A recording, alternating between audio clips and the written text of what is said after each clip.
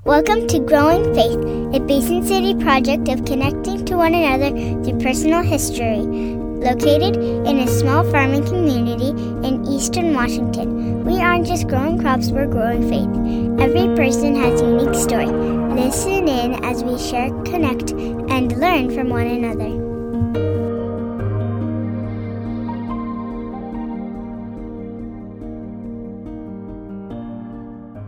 All right, welcome to the Growing Faith podcast. I have Robin Freeman here with me today, and we're going to learn a little bit about her and her story. Thanks for being here. Thank you. I'm excited. All right, Robin, I confess I don't know a whole lot about your life and story, so can you tell me something about like where you grew up, what brought you to here? Okay, sure. So I grew up in New Plymouth, Idaho. That's part of the Ontario-Oregon state. It's right on the border between Ontario and those a few towns there. And I grew up on a dairy farm. I'm one of 8 children, and my parents still live on that farm. They've sold a lot of the excess around them off to other ranchers and stuff, but I love to go home. Ironically, Basin City also reminds me of the area I grew up, so it feels like home too. I love to have multiple homes. I someday will have multiple homes. There you go. I was raised on this dairy farm, loved my life, my childhood. I'm sure, as we all have things about our childhood we aren't thrilled about, but looking back, that was something that was really important to me, to have my children have a similar experience, because I loved it so much, just close, working together, playing hard together, that kind of thing. Graduated in 96 from high school and ended up at BYU, Idaho, which at that time still was Rick's College. So I planned on being there for 2 years. And it was shortly after I got there that I met my now husband, Troy. And we dated on and off for probably a year or so, and then the Lord had some very big plans for me. Yeah. So that's a whole nother story, but we ended up getting married, and it's been incredible.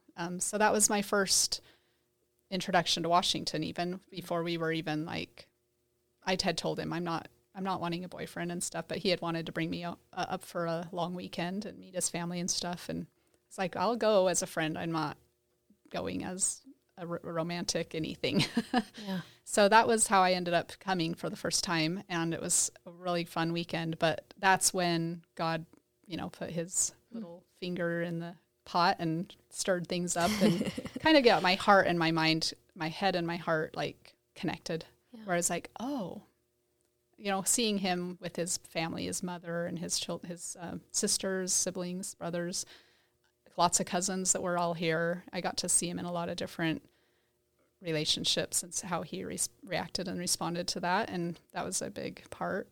Yeah. So, so then we ended up, after being married a couple years, and we had one child in Idaho, and then we moved to Washington and had our other 7. I'm just thrilled that we've lived next to his family and all of the wonderful community members that we've gotten to know, and the Ward family and everything. It's like I had always dreamed. Yeah. I wanted something like my childhood for my kids, and the Lord delivered, because even though we don't have a farm of our own, it's still country living. Yeah. And the kind of people that we would love our kids to be able to grow up with.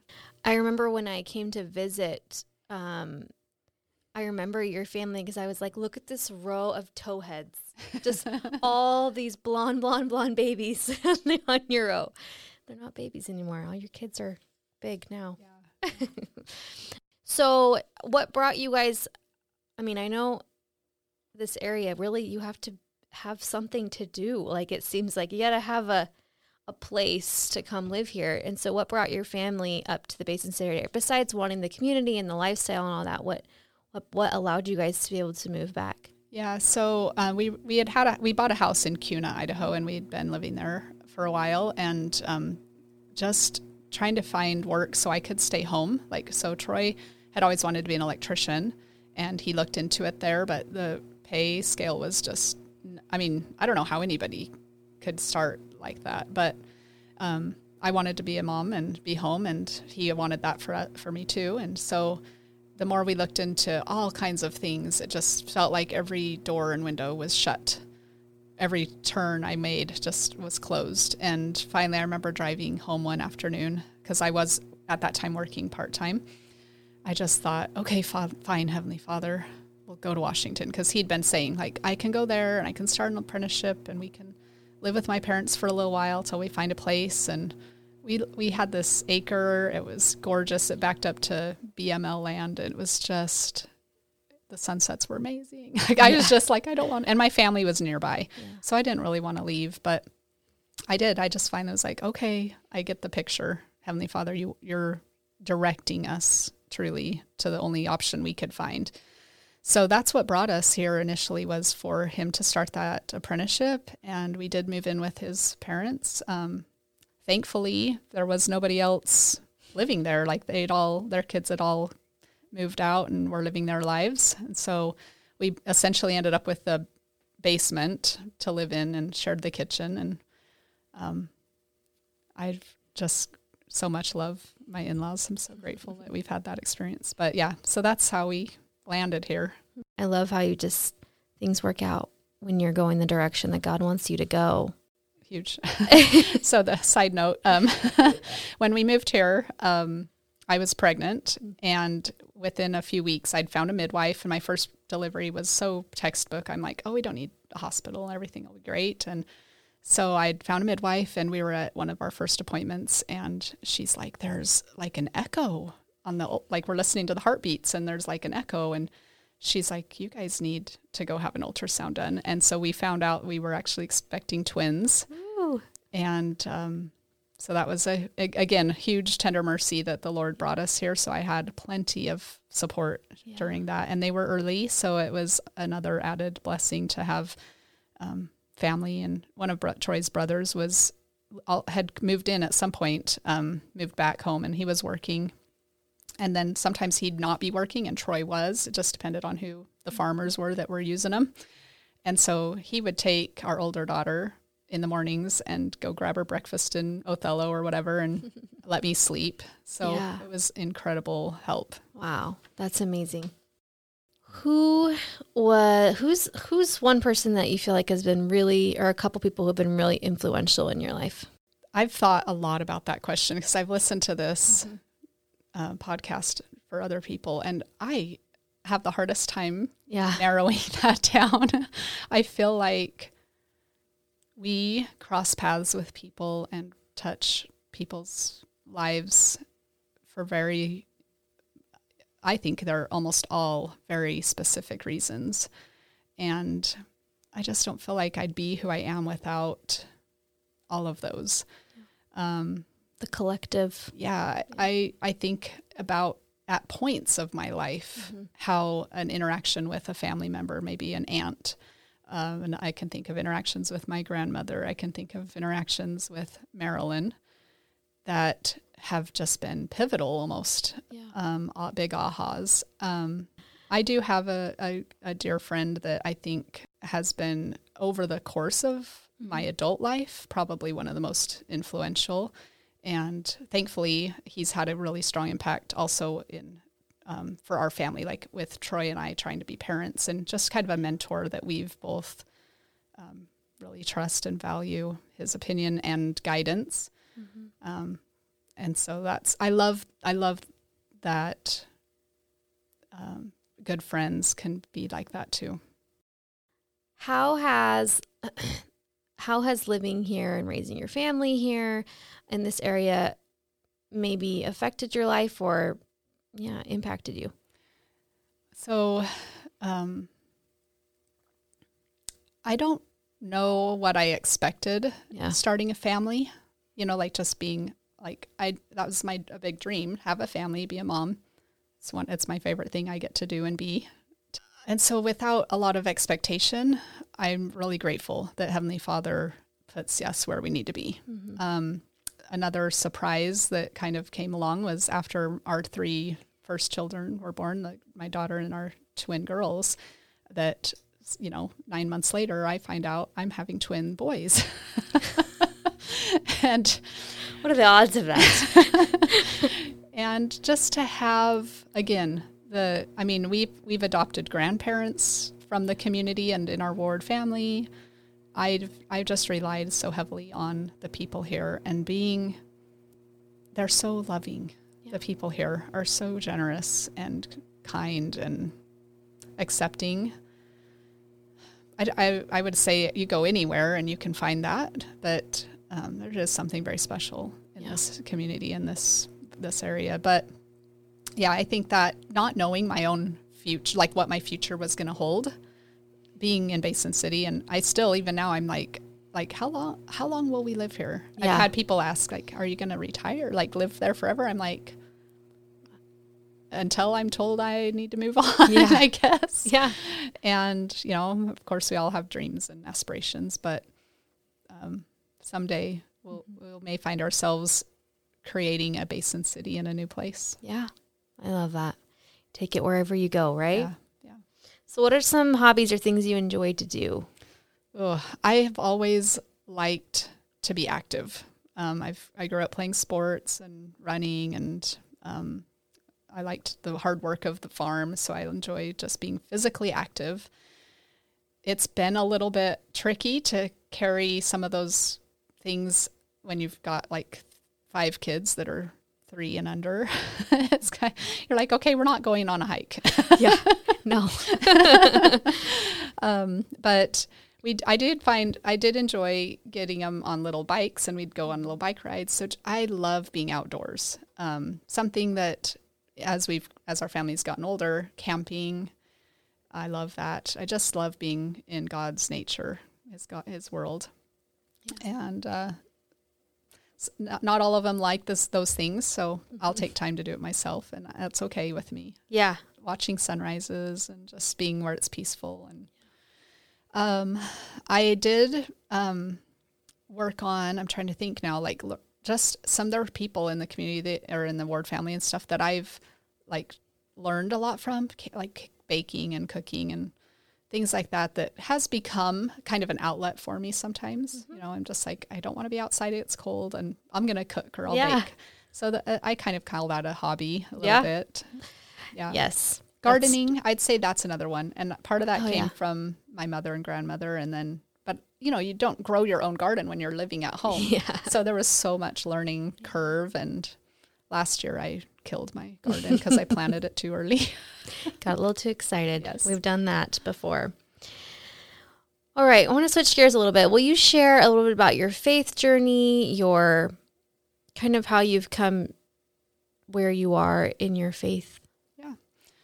So in junior high school, you hear people talk about, bear their testimonies, and so many were so sure of things. And I was just a deep introspective, like, I wonder about that. And at one point I had an opportunity just after I graduated high school. I was working before going to college. I was dating a guy, and he wasn't of my faith, and we were having a religious conversation, and he must have asked me like about something, maybe the Book of Mormon, I don't know. And I remember bearing my testimony to him, and I surprised myself with the feeling I felt the conviction I felt in sharing my beliefs. And it was right after that, or during that time and right afterwards, that I thought, I do know. It was kind of that I testified to myself while sharing it with him. And so that was really the first experience that I no longer, I wonder, had those questions, but more of like, oh, I do know. Mm-hmm. And also I'd say after that, I had a lot less rebelliousness, like I didn't want to go to Rick's college. I told my parents, no, I want to go to this college. I didn't want to go where I had to have all these rules. I didn't want to have curfews. I was like, I just want to be able to choose my own.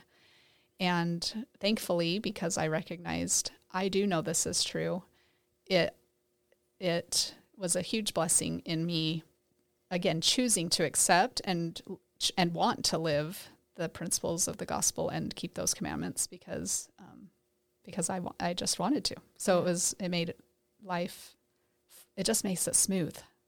It's a big difference opting in and choosing than feeling forced or something. Yeah. And I think before it was like, I'm just tired of being told everything I have to do. Yeah. And once I realized, well, I really believe this, I wanted to do it too.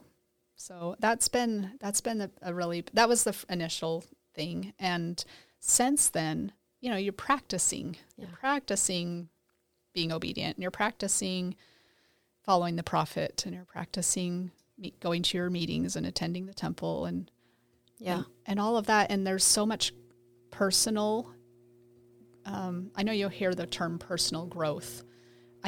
Sometimes I think of it like a plant in my heart. There's a seed there. It was planted early and it's growing, but I don't know if you ever done this with tomato plants, but if you trim certain branches off your tomato plants, your tomatoes grow better and bigger.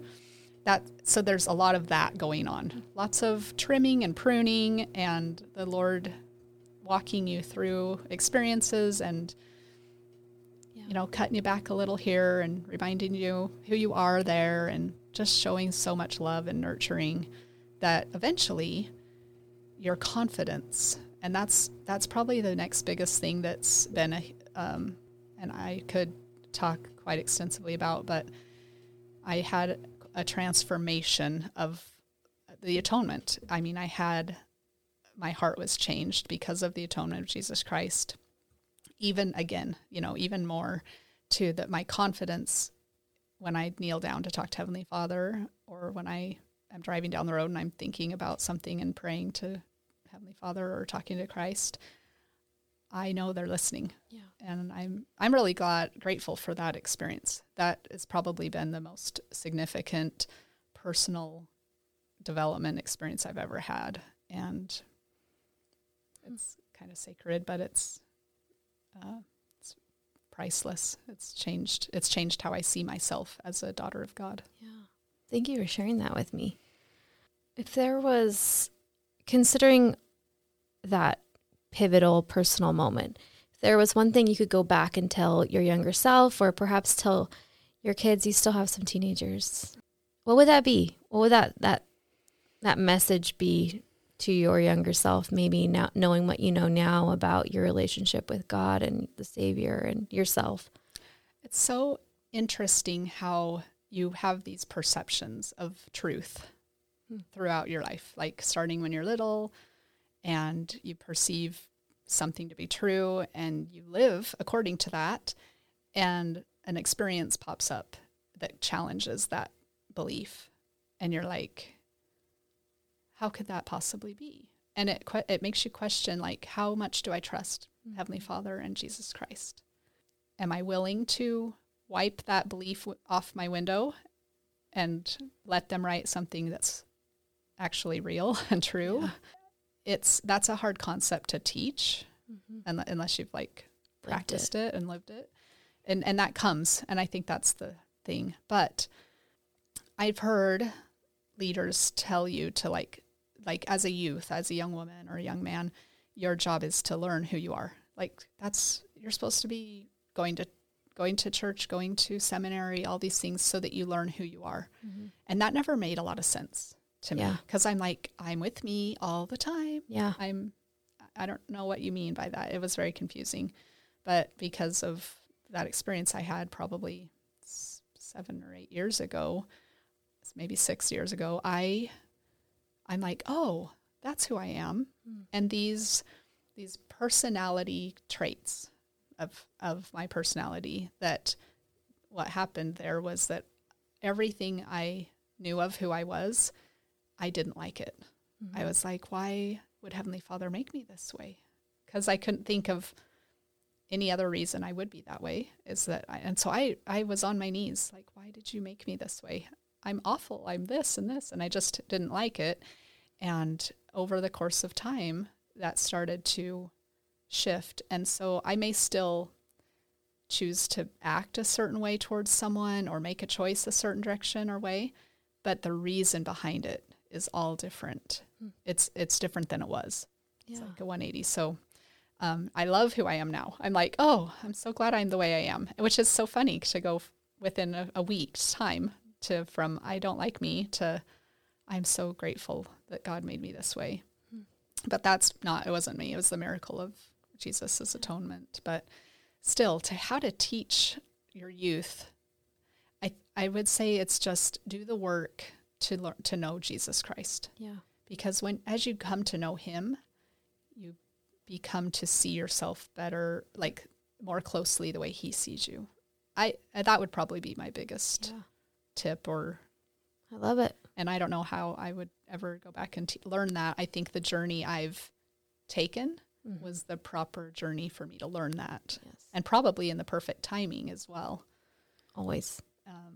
So I don't know that I even want that. To go back and know that earlier, but if I can help my children or some other youth to like just practice getting to know your Savior.